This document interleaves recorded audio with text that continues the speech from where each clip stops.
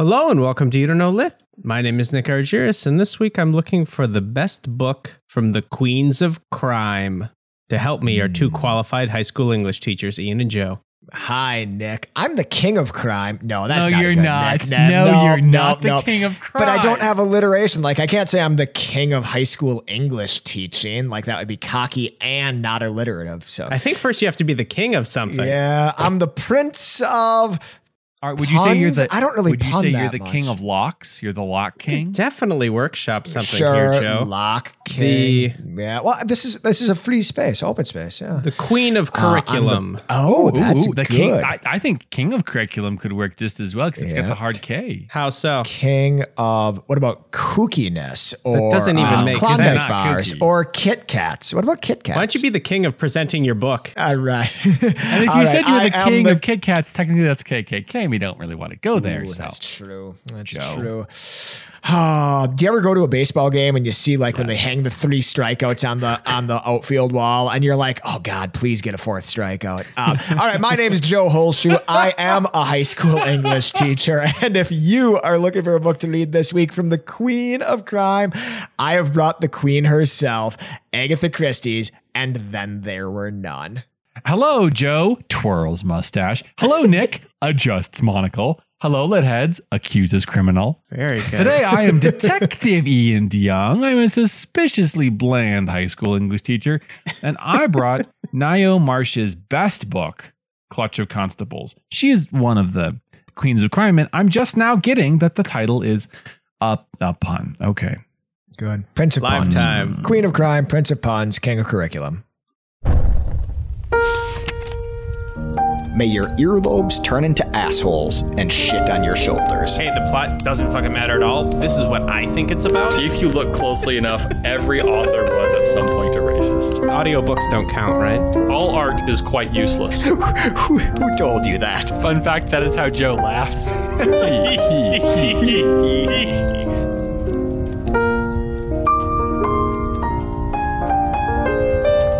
I was recently berated by an in-law family member for not reading more and that I'm not qualified to be on this show. I'd like to address that now. Was that Joe? Live on air. Nick, this is a safe spot. Welcome to Tiffany's, Nick, where you talk about This is a family safe members that have space. berated you and you're lingering guilt. I think that she's right. Mm-hmm. Therefore, I'd like to step down. Let heads vote in if you think this show would be better with just Ian and Joe. I don't. If it was really just don't Ian think and so. I, we would be so far up our own asses. It would be so intolerable. Do you know how much I cut out lit heads of them just talking Lots. about prose? About books. Well, welcome, lit heads, to You Don't Know Lit, a weekly, or as we call it strongly, podcast, where every week we pick a theme, or you recommend one, like today's theme, recommended by Grace, Queens of Crime, and Ian and Joe, 2 qualified high school English teachers, bring book recommendations. And just to upset one of them, we pick a winner, of course, and it works. And we have some show rules, of course, as well. Of course. Rule number 1, only unavoidable spoilers today, Big gentlemen. one this Rule week. number 2, yeah, that's going to be critical It's in big. a murder mystery. Rule number 2, omit needless words, Joe. Those could go hand in hand. And rule number 3, only winning matters. Are you guys ready to win today? I'm ready ready to to crush win. the competition, which is in this case Joseph Harvey Holshoe. Okay, explain who the Queens of Crime are, because I didn't know it certainly until Grace recommended it. And did you guys? I don't know. So this is not a term I had heard before, but it feels so familiar and so friendly. It feels like you should have heard it before. The Queens of Crime they're not actually queens, Nick. I Which want is you to get that disappointing. out of your head right now. They don't have lands. Let me just put this deck of cards away then and cancel the rest of my I jokes. think a couple of them are like dames or duchesses, things like that. True. Yeah. Yeah. The Queens of Crime is a loosely affiliated group of female mystery writers, I believe all writing mostly between the 2 world wars, right? So between, I guess, from like 1920s up until 1940s seems to be where they are.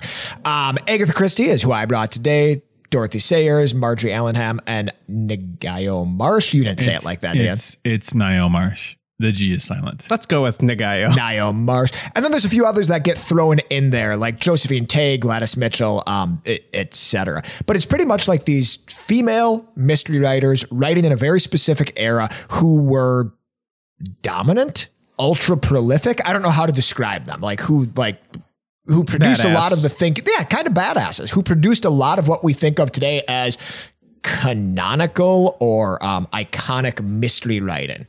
Grace asked a question when she submitted this theme as well. She said, why are the best known mystery writers mainly women? So you guys are obviously qualified to answer this. So I can go for it. Let's roll, baby.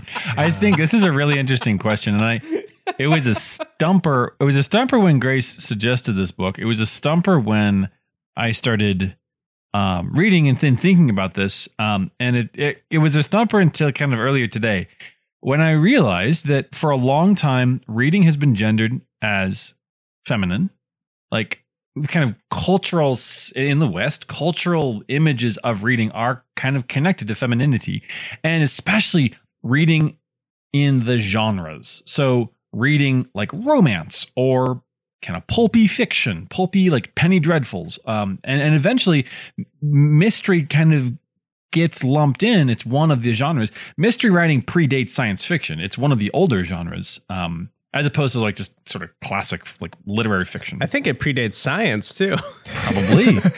So I don't quite understand the connection between these women writers and mystery writing, but I think the fact that reading has been gendered feminine and mysteries are kind of it's looped in with the genres that are gendered feminine. Not super surprising to me, but I can't answer this. Definitely, there was a law in 1925 that said no boys are allowed to write mystery. This was a thing. Okay, in teacher school, we learned about this. And one of the speculations for the decline in education that was posited by my professor in teacher school is they said, hey, at a certain point in America, if you were a woman, you could have 3 jobs, right? Like you could be a teacher, you could be a nurse, or you could be, I forget what the other one was, mother, I guess, right? Something like that.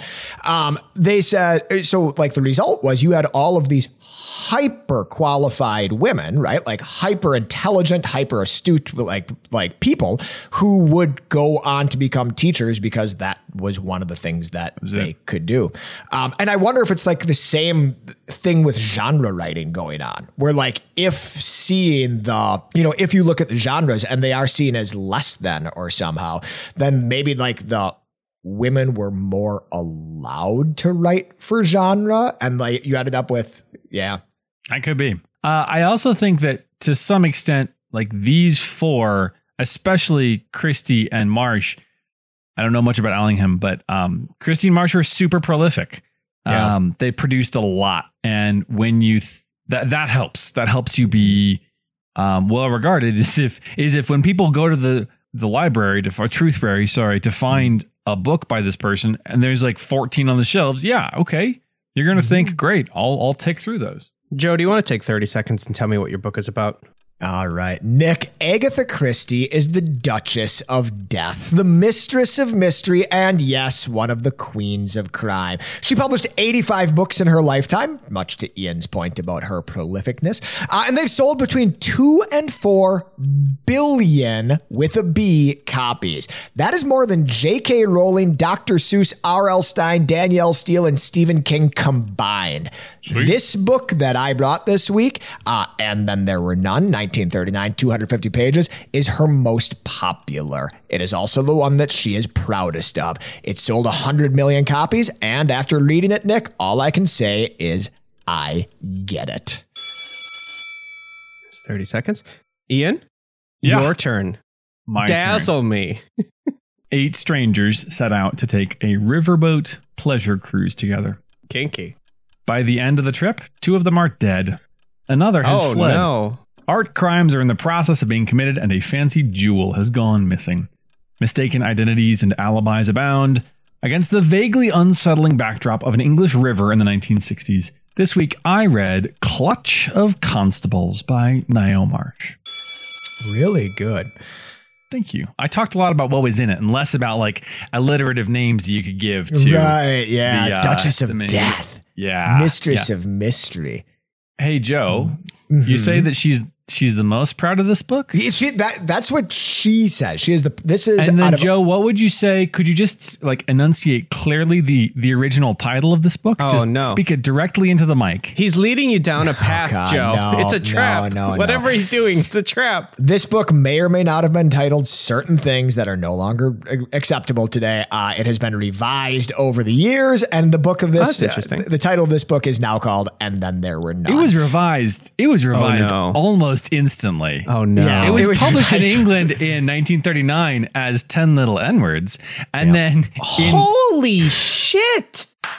What? and then in 1940, when it was published in America, they're like, yeah, okay, we're not going to go there. One of the things I loved Wow. so to be fair, in Agatha Christie's defense, I should say the title is taken after the name of a poem, which serves So as she's a not. much older poem. That she wanted right? to amplify. And then I just want to note that in the UK, this title remained, the original title remained in circulation until really late. 1985. Yeah, wow. This might be the best argument for censoring art I've ever heard. This is you couldn't write a more offensive. She wrote the most offensive title. Joe, we got to start with your book.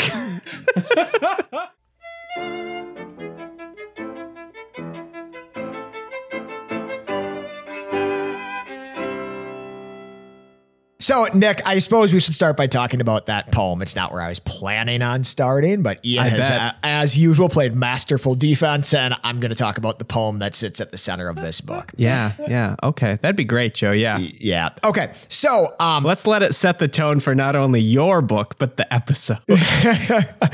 all right. This poem, this book was initially called 10 Little N-Words. It was revised in some editions, like Ian said, almost immediately to 10 Little Indians, and then later on, that's much better. Yeah, much Just- better. They just went through different cultures. Huh? Yep. Just And then, working and their then way when through. America went woke, right? And then it was like shortly after that revised to 10. And then there were none. The title is taken from a poem that serves as a pretty heavy plot device in this book. The prologue to this book, the entire foreword to this book, is just the poem. Right? Is just this poem. And the closest you might be familiar to this is, have you ever heard the song 10 Little Monkeys Jumping on the Bed? One fell off and bumped his head. Bumped his head, of Yeah, course. I sing you it to got my it. daughter. I used to sing that to my daughter every night. Now I won't. So the premise of this poem is the exact same thing, right? Like it starts with 10 little soldiers, and then the poem Yeah. goes stanza by stanza of all the various ways that the soldiers die. Unlike the monkeys, which just fall off and bump Are the their monkeys head. dying in that? When it says bump their head, is that a euphemism for They're dead, Ian. Move on. cranial Yeah, implosion? they Oh, are no. dead. Unlike, 1 second. Sorry. Well, it's looking for the poem. I'll read a quote from a critical reading of this Cue that up, text. Ian. Agatha Christie's work is not known for its racial sensitivity, and by modern standards, her oeuvre is rife with casual Orientalism. Wow, we've offended so many people in this people. episode. Specifically, Well, right Agatha here. No, Christie no, has we're not offended offending so many people, people. because we're calling it out. Now Yes, we're that's it. amplifying it. Oh, no. Joe, does the content of this poem, is this at all relevant to the story? I mean, is it? Yeah. Sorry, so- keep Yep. explaining So it. not only is this poem relevant to the story, it is vital to the story. It is the backbone that the story is built Okay. around. All right. In the poem, we start with 10 little soldiers. They die one by one, all in interesting or varied ways. One chokes, and then there were 9. The next one oversleeps, and then there were 8. The next one travels to Devon, and he stays there, and then there were 7, etc., going all down. Before I go more into the poem, though, I want to break off a little bit of the premise of this book. I guess. Well, okay. I think this is actually a really interesting conundrum, because the book kind of has this casual racism baked into it, and yet it's one of the ones that Christie says is her favorite. And I think when we reckon with somebody who's sold like literally billions of books, I think we can't just pretend, oh, her favorite was the other one, which doesn't have the slur in the title. Like, we can't do that. That's ahistorical. maybe we say All right. she's the worst, but I think it's interesting to put those two in tension. I mean, I feel like this is something we've talked about with other authors before. I think Absolutely. like it was very much like, I think when Agatha Christie titled her book this, she was not trying to offend anyone. She was coming from a culture in which this did not seem as particularly offensive, right?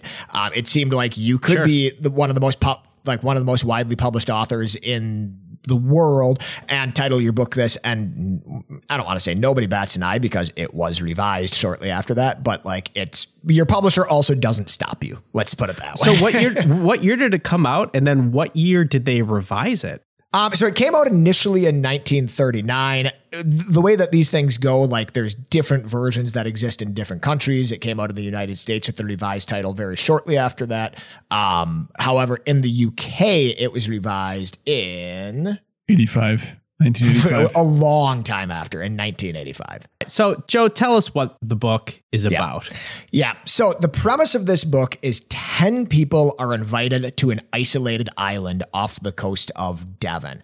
Each has received an unexpected personal invitation, and all of the invitations were like crazy personal. Like they knew details about these people's lives that only these people or a handful of closest friends would know. They were able to entice the people to this island in a way that was particularly enticing for these people. They all accept the invitation. They get there and they're met by the butler, cook, housekeeper. The butler and cook count as 2 of these 10 people.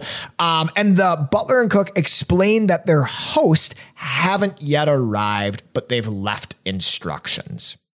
Joe. It's a great setup. It's a really good setup. Yes. I'll open up. I'll take questions now. Have you seen a film I like to call Glass Union? I have not seen Glass Onion. Is it fudge? Topical? Nick, have you seen Glass Onion? Oh man. Okay. So no spoilers. Lit heads, only honorable spoilers. It's just terrible. Wait, really? Okay. Well, anyway, I think it's super interesting. I hadn't read this book in quite some time. I had forgotten how closely Glass Onion takes its setup from kind of what's going on here. That's all I have to say. It's just a reminder that there's nothing new under the sun, but maybe Agatha Christie was kind of innovating here a little bit. And what I think so far is that it's really hard to get past the first part of this presentation. Inside of each one of their rooms, there's a framed copy of the 10 Little Soldiers poem hanging in the guest room. And on the dining room table, there are 10 figurines. After supper the first night, a phonograph record is played, and the recording accuses each visitor and Mr. and Mrs. Rogers, the butler and the cook, of having committed secret murder. It then asks them if they wish to offer a defense. So, 10 people invited to a mysterious island. They arrive there and there is no host. After the first night's dinner, a phonograph recording plays and accuses all 10 of them of individual, very specific and very different murders from each other, all of which have not been solved, like all of which these culprits have gotten away with. So they're all accused of murder. They're all 10 of these guests have been accused of murder. Accused of murder off the island in their previous life. Off the island in their previous lives. Some of these are years ago at this point, like years and years ago.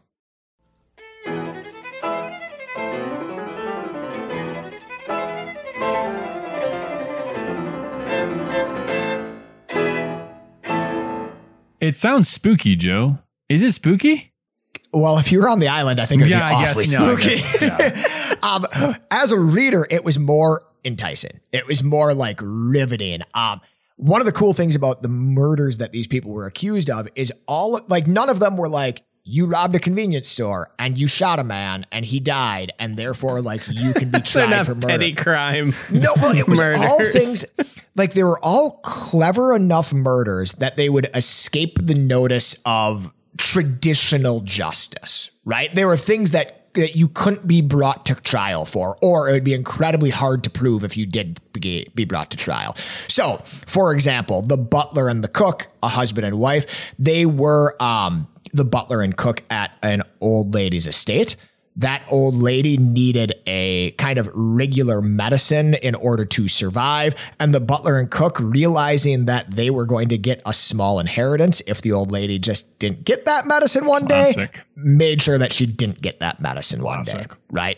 They die. She died. She's an old lady. Old ladies die all the time, right? They get their inheritance. They sure do. They go off. And now, only upon being invited to this island, are they accused of murder by someone. In the time it takes to listen to this podcast, 3 old women will have died. Oh God, more than that. They drop like flies. It's your fault. Lidheads, it's your fault. And it's all Joe's fault. You should have given them the medicine, Lidheads. Joe, so how does this all Joe, how does this all unfold? Yeah. So obviously we don't want to know who the killer is. Is the premise that one of these, okay, can I guess what happens? Sure. Do you want me to tell you if you're right? We've done this before. 30 seconds on the clock. What happens, all right, Nick? 30 seconds on the clock. Start, Nick. Go. All right. Everybody is immediately defensive, right? So they each have to one by one prove their innocence to these essentially complete strangers, but somehow they're drawn to prove their innocence, not just leave. So they have to one by one, and then I didn't do it. Ultimately, the last person standing is the murderer. The host is, okay, that was number one. Number 2, the host is one of the members there, and he's slowly trying to solve his murderer that he had some relationship with. He knows the other person is there, and he just accuses them all, and that's his way of like fleshing out this detective. All right, so that's number 2. Number that's your 3. Time. Ooh, good. Nick, as so often with this game, you've touched on pieces of things that happen in this book, right? You've touched on. Let's give Nick a big round of applause. I'm also clapping Lidheads. How do these murders unfold? Because obviously there's probably some grand reveal at the end, but I would imagine. Can you tell us that without spoiling I think I can do that without. too I think I can do that without spoiling. So the first thing that happens is people don't react to the phonograph in a consistent way. So it's not like everybody's like, no, I didn't do that. This is crazy. Some people are like that. Like some people are like, oh, this is ridiculous. How dare you? And other people are like, yeah, I think it's talking about this guy that I knew. It was totally an accident. And other people are like, oh yeah, I definitely did that. Right, like I 100% did that. Yes, I wallowed in his. Yeah, so the initial reactions cover the gamut. What happens then is these people, these guests at this party, start one by one dying in mysterious ways. And snap! Double murders. This is where the poem comes back. They die in ways that perfectly mirror the stanzas of the poem in order. So, for example, that first one, 10 little soldier boys went out to dine. One choked his little self, and then there were 9. The very first person that dies on this island, like his death is like portrayed as a choking death, right? At first, it seems like an accident, but then when the next person doesn't wake up the next morning, oversleeps herself, and then there were 8, now something weird is going on. Yeah, it's terrifying. Now they're terrified, Ian. Oh, wait, I have one more thing that's going to make it even more terrifying. They're all racist. Do you remember the figurines on the table? The 10 figurines on the table? They're disappearing, aren't they? They disappear one by one. And sometimes people don't even know there's been a murder until they walk past the table and they're like, I mean, if you set that up, if you're the serial killer who set up this like murder island, yes, you're going to remove the figurines. You can see that coming a mile away. That's just like so good. It's a classy move. This is a serial killer book then. It's a secret serial killer. Yeah, yes. I mean, it is a person killing. It is a person killing people in a serialized way. Yes. Yeah. Good. Does he ever? He or she ever kill them with cereal? Can't say. Can't say. Spoilers, Ian. Rule number whatever that is. Sorry, I withdraw the question, Your Honor.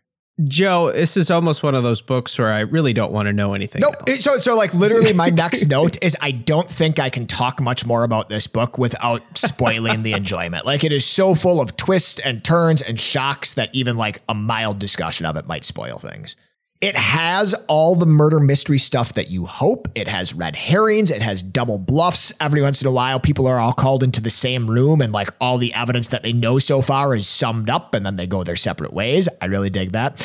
I thought out of all the murder mysteries I've read, and I've read a few for this show, not only is this the one that I enjoyed the most, but it was the one that I played along with the most, right? Like I found myself keeping lists of evidence. I found myself like thinking of guilty characters. And then when they would be killed off, I'd be like, oh, dang, I thought for sure I had it. Right. Like, I mean, I found myself 10 people is a lot. It's a lot. Paint a picture here. What does this island look like? Where is it? Is this in the Caribbean? It's not in the Caribbean. It's off the coast of England, and it is barren. Like nothing is on this island except a brand new state-of-the-art mansion. So it's not like, it's kind of weird because it's not in like an old spooky haunted house with all sorts of nooks and crannies that like the murderer could hide away in. It's on like a island with nothing on it except for a brand new mansion that's like airy and open and modern. It doesn't have nooks and crannies for people to hide away. And as you can imagine, at a certain point after they realize people are and this is very early in the book, after they realize what's going on, that, you know, that murder is afoot here, they do an exhaustive search of the island to figure out, okay, there must be somebody on this island that we don't know about. Like there has to be, right? Like, because it's clearly not one of us 10 people. Can't be one of us. I'm innocent. Be one of us. Can't be one of us. I'm innocent. And of course, they do an exhaustive search of the island and they find nobody. So the other added tension to this is that the serial killer is among them. And the entire time, as people are falling off one by one, you are trying to figure out which one of these people is not actually scared by all of this, but has the means, the motive, the opportunity to not only kill these people in creative and scripted ways, but also like get to that table and sneak away those figurines without anybody seeing it. I'd just be staring at the table. Yeah, that's what I kept thinking. I'm like, somebody watch the table. Watch the table.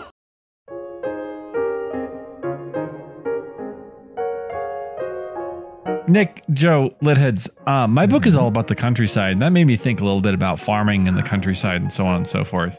So what would you say if we did some farming books next week? Okay. Is this just going to be Joe telling stories? Is it cool if I don't bring a book, but just bring like maybe some stories? The book of my life experience. Joe, if they're good stories, 100%. Have I ever told a not good story on this show? Oh, man. Plead the fifth on that one. Yeah, I think that's great. And this is in part wonderful because Litheads, we had a farming book recommended. Lithead Silas recommended a book called Gaining Ground. And the author's name isn't immediately coming up in front of me, but it's Forrest something. Pritchard. Forrest Pritchard. I mean, I think Forrest is a great name for somebody who's farming because it's pretty much the opposite of a farm. Yeah, because forests are made out of vegetables. Yeah, pre-farmed land. And Ian, if you're bringing a book about forests, if I understood you correctly, I'm going to bring a book about mud.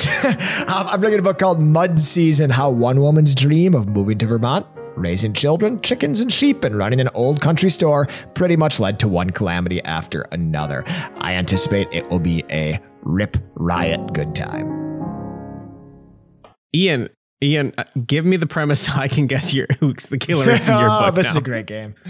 It's really interesting because as Joe was talking about that, I was realizing my book doesn't even like try to give you the opportunity to figure it out. My book is less of a puzzle and more of kind of a building thriller. So Ian, actually, twist. Can you tell us about your author? Because out of the list of people that we listed, I've never heard of this person. Sure. Right. So yeah, she's an interesting character. And Joe, you said that these Queens of Crime were kind of writing between the wars, and she got started early, like close to the beginning of the Second World War, but she was really writing. She wrote, I think, into the 70s, maybe even the 80s. Wow. Yep. She was writing much, much later than the others were, long after Christie was dead. And so her books are kind of feel a little bit more modern. I'll talk more about that in a second. But she was born in New Zealand. Her first name is a little bit of, just to kind of keep that thing going, cultural appropriation. So apparently this is a custom that European kids born in New Zealand were often given Maori names. And so, how many European kids were born in New Zealand? Well, it was a British colony. The British were all colonizing up in there. I think a lot. Well, yeah, I mean, we all knew that. Like when I think of New Zealand, I think of white people today. So I think that means quite a few European kids were born. So her parents weren't super well off. She kind of bummed around a little bit before she got into writing and before she became super successful. She was homeless for a while. No, she did. She wasn't homeless. She had kind of parallel lives. she loved the theater. And so she was like a theater director and associated with the theater, and she was kind of doing that. But her writing was the other big thing that she did, and that sort of funded, honestly, the theater passion. A lot of her books kind of cross over where they take place in the theater or they're connected to theater in some way. So she's that most annoying kind of theater person, the theater person who is successful in another field, but manages to still make everything about her interest in theater. Really just a wonderful sort of. Let's talk about theater. Yeah. She's a really interesting character. She never married. After her death, people were like, she had a lot of close friends with women. Do you think she was a lesbian? We'll never know, because this is my favorite fact about Ngaio Marsh. Towards the end of her life, she was like, good luck, biographers. I'm going to systematically destroy most of the papers associated with my person. I'm burning letters, it all, baby. Handwritten manuscripts, documents into the fire. I'm burning it all. I love sort of that's a power move. I mean, that's really great. Yep. Taking control of her legacy like that. So yeah, she's an interesting character, and I would love to read more of her books. This was a kind of a breath of fresh air.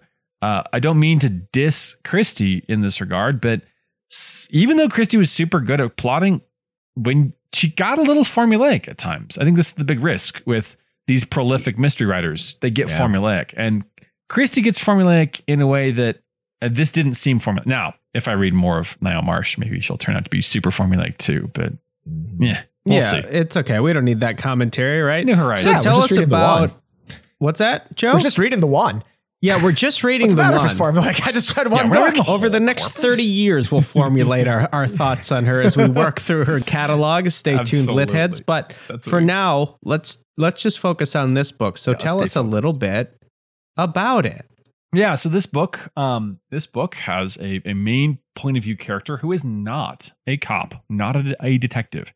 She is a somewhat famous painter.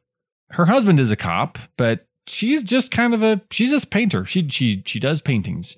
And it makes sense that she's the main character, because this is a book about art forgery, among many, many other crimes. I think art forgery is so interesting. Yeah. What is so interesting about it, Joe? Oh, like when you get how do I say this? Yeah, how do you say this? Any idiot can rob a bank for $20,000, right? Like any idiot can walk into a bank with a gun and get away with a bag full of money. I mean, we've all done it. Any moron could be a millionaire. To forge a Michelangelo and sell it to a Saudi prince for $470 million or whatever it is. Good for you. Like good for you. At that point, I don't even think you can be pissed. You've earned it. Right. You have earned $470 million. That's too much money. No one should have that much money. Yeah, I think it's really interesting. I like it too, because it's not just your standard murder. Now, there are murders in this story, but the bigger mystery is this art crime. So our main character is this painter. Her husband is a cop. She's not an expert. And that's the really cool thing about this book, because she goes on this boat trip up a river in England. This is apparently something you did in the 1960s. You just got on a boat with some strangers. It's like a cruise, but I guess less communicable diseases, fewer kind of sewage fountains. Mm-hmm. So she goes on this riverboat trip, and along the way, her sense is that something is off. Oh, her spidey sense tingles. Yeah, what kind of sense? She's not a cop. So she goes and she talks to the cops, and she's like, I just like this happened and this happened, and like I feel like someone's, and they're like, oh wow, that's hard. That's hard. I'm sorry. Yeah, well, really dismissive of her, I bet. Yeah. And she's like grouchy because they're condescending, and she's like doubting herself, but she's seeing these little things and she's recounting them. Like we get to see kind of what's going on, and we're like, yeah, maybe something is going on. And of course, it's a mystery, so we know. So the story progresses. Somebody disappears, and then somebody dies, and her reactions are not like your kind of stoic policeman, your stoic detective, like I will solve the crime. She's freaked out. She's kind of wigged out by it, and we watch along with her as the conspiracy and the plot thickens and deepens, and there's legitimate danger. And by the end of the story, we're completely, to coin a phrase, on board with it.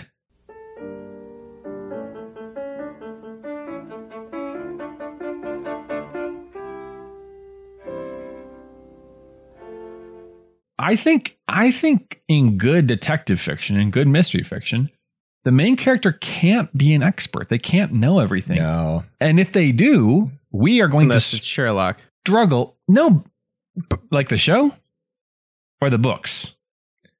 Because I honestly have no idea, Ian. Well, but like what Ian's saying is like Watson's the narrator. yeah, Watson tells a story, and that's important because if we were inside the mind of Sherlock, it would just be like the Very story would be confusing. 2 paragraphs long. And probably Yes. wet.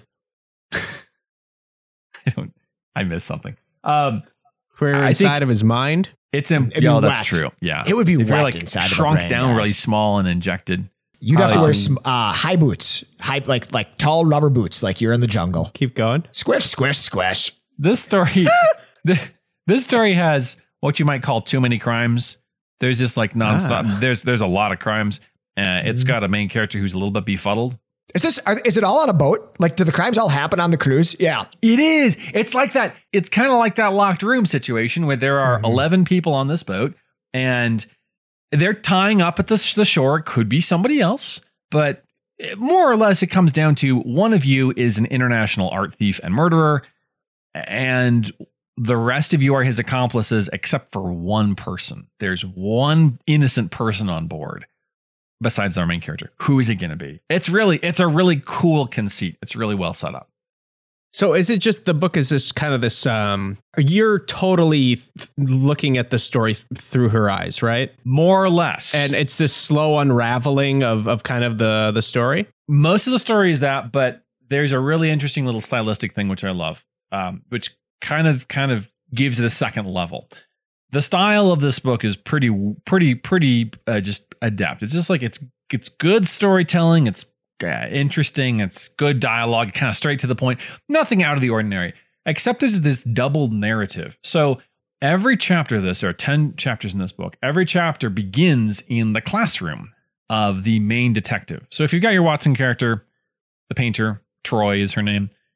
Her husband is the Sherlock Holmes. He's the detective. He's the one who kind of comes in and helps solve the crime. So every chapter begins in his classroom as he's teaching junior detectives about crime solving and using this case. Oh, I love that. That's really good. Ian, that's really great. He's using this case as his example. And the beauty, like, it must have been pretty hard, challenging for Marsh to kind of make this work. In every like little intro bit, he's like kind of laying out some of the stuff that's going to happen in the chapter. But he's not going to be like, and then my wife fired the revolver into the man's chest. He's got to say it's just things like beautifully teased. Like the chapter is just like perfectly teased. And it's like every beginning, every chapter beginning is like honestly a little trailer for what's going to happen in this chapter. It kind of reminds me of No Country for Old Men. I really like that storytelling mechanism or whatever you would call it, where like you each chapter or every once in a while you kind of revisit this scene. Yeah. Right. It's kind of like this static thing that happens throughout the book. And you could call No it like Country a for Old framing Men device does it. or something like that is easy enough. And it's Okay. Yeah. It's a framing Now we device. know. And this is a That's just a framing device. Yeah. well. But- I'm sorry. A lot, Okay, no, okay, a lot I'm of times sorry. framing I'm devices. sorry. A lot of times framing devices happen at the beginning and the end. This is persistent to the extent that there's a character in the classroom who is this Scottish guy who like he's the one who always raises his hand first. Annoying. And list all the presidents of the United States in order. Okay, you shut your mouth, you betrayer, Wow. you fiend. I think of that story 3 times a Can month. you explain that deep cut of a? Ian once told a story on the show, Nick, as you obviously remember, about how I forget exactly the premise of it, but I was in a punchline- class and the professor was like making a point. He's like, none of you can name the presidents of the United States backwards. And I raised my hand. I was like, actually, I can. And I started. And Ian raised his hand and he was like, Oh, Obama, man. Clinton, I think I got to Millard George W. Fillmore before he shut me down. That's amazing. But so, like- I know you've told that. I just wanted to hear it again. Yep, that's great. I remember the story. I hate that I used to be that person. So like Hey, this opportunity for character, growth. this tryhard is in the classroom, and we get to know him, and we get to see like other characters in the classroom, kind of looking down their noses at him, and so it's not just a frame narrative for utilitarian purposes. It's interesting. We get to know the voice of the detective better. So that's a really cool stylistic thing about this story. I think the thing I love the most about this book, the thing that's going to stick with me, is the wonderful, wonderful setting. So Okay. It sounds like Joe's book is kind of, I mean, you're using words like deserted and maybe sparse as far as sparse. There's maybe pretty atmospheric, but you're not going to get a ton of like vivid setting. That's maybe a difference. This book kind of puts side by side, the literary term is juxtapose. This book juxtaposes this kind of idyllic English, like very conventionally, classically English beauty, natural beauty. This is what everyone goes on the cruise for, to see the river and the trees. This is a landscape that this famous painter, John Constable, painted a bunch of times, and they're trying to forge his painting. That's the whole painting thing.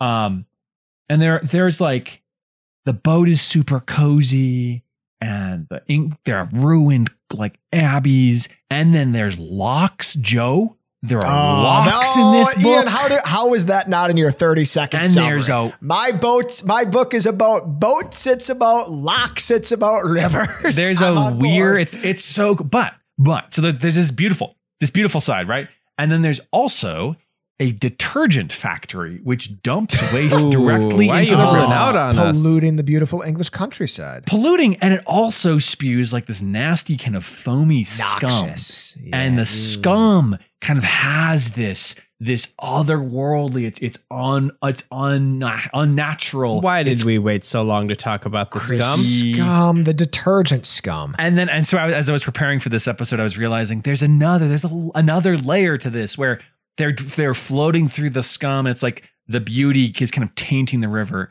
And then every night, the river fog, they call it the creeper, kind of washes over the whole. And it's like, it's pea soup. It's super thick. Does it play a narrative role in the climax? You bet it does. And so you got the white fog flowing through the river, and you got the scum, the detergent scum polluting. It's just, the atmosphere on this is off the charts, and it's just a really cool beauty juxtaposed with creepy, kind of glorious juxtaposed with gross. It stuck with me. Well, that's the juxtapose. It's all weird stuff next to weird stuff.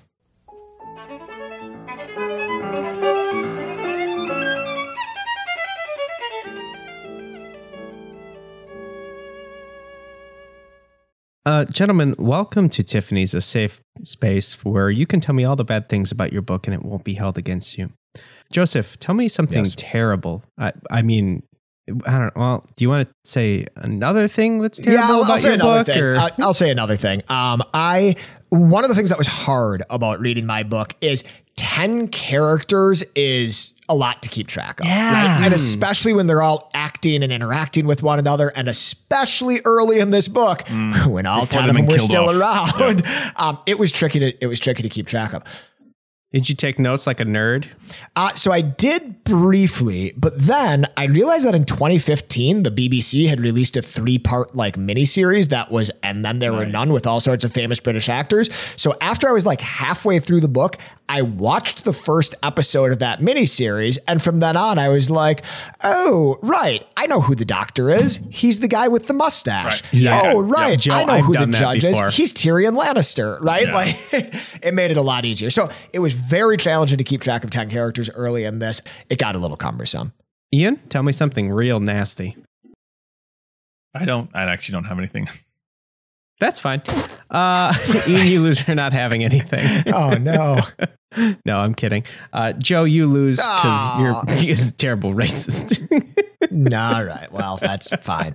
That's fair enough, I guess. I think Joe, in a certain way, Joe won this week because now he knows that Agatha Christie is somebody he likes and maybe would return to. So that's cool. Yeah, and like all of my favorite weeks on this show are weeks that I read a book that I would not have read otherwise, and I would have died without reading an Agatha Christie novel. Like I was aware of it. They were around me, but it was never something I was going to go to before anything else. And I'm super glad I didn't just read one, but I think I really am glad I read this one. I really, really liked this book. If you want to help support the show, head on over to youdon'tknowlitpodcast.com and suggest a theme, suggest a book. As I was just saying, some of my favorite weeks on this show, and I think I speak for Ian here as well, are when you recommend books that we just wouldn't have read without you making us. So make us read a book, make us work through a theme, etc. While you're there, you can request a sticky, and we're on social media everywhere that you think we are. And of course, the number one thing you can do to help the show is to talk about it with a bookish friend. Talk about it with a bookish friend. Did I get all my prepositions right there? Talk with a bookish friend about this show. Maybe that's better. Tell them that you are a lit head and that lit heads beget more lit heads. Slowly over time, but in also a biological fashion. Yeah, in a biological, beget each other. All right. Congratulations, Ian. Congratulations to the Queens of Crime. They're the real winners this week. Hey, Joe.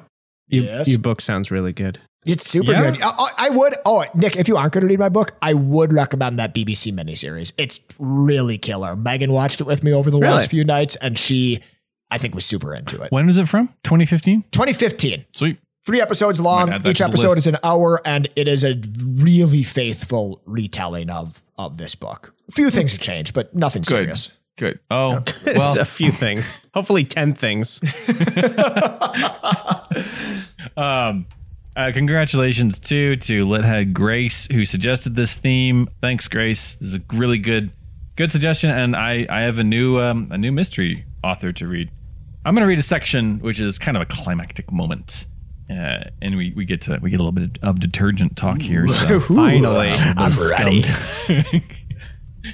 Detergent talk, you say? Our main character's name is Troy. Troy thought, tomorrow we step back into time. The return journey had taken on something of the character of a recurrent dream.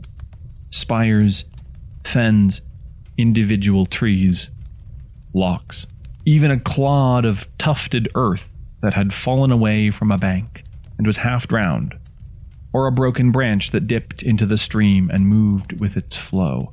These were familiar landmarks that they might have passed not once but many times before. At 4 p.m, the Zodiac, the riverboat, entered the straight reach of the river below Ramsdyke Lock. Already drifts of detergent foam had begun to float past her, wisps of it melted on her deck. Ahead of her, the passengers could see an unbroken whiteness that veiled the river like an imponderable counterpane. They could hear the voice of Ramsdyke Weir and see a foaming pother where the corrupted fall met the lower reach. Troy leant on the starboard taffrail and watched their entry into this frothy region.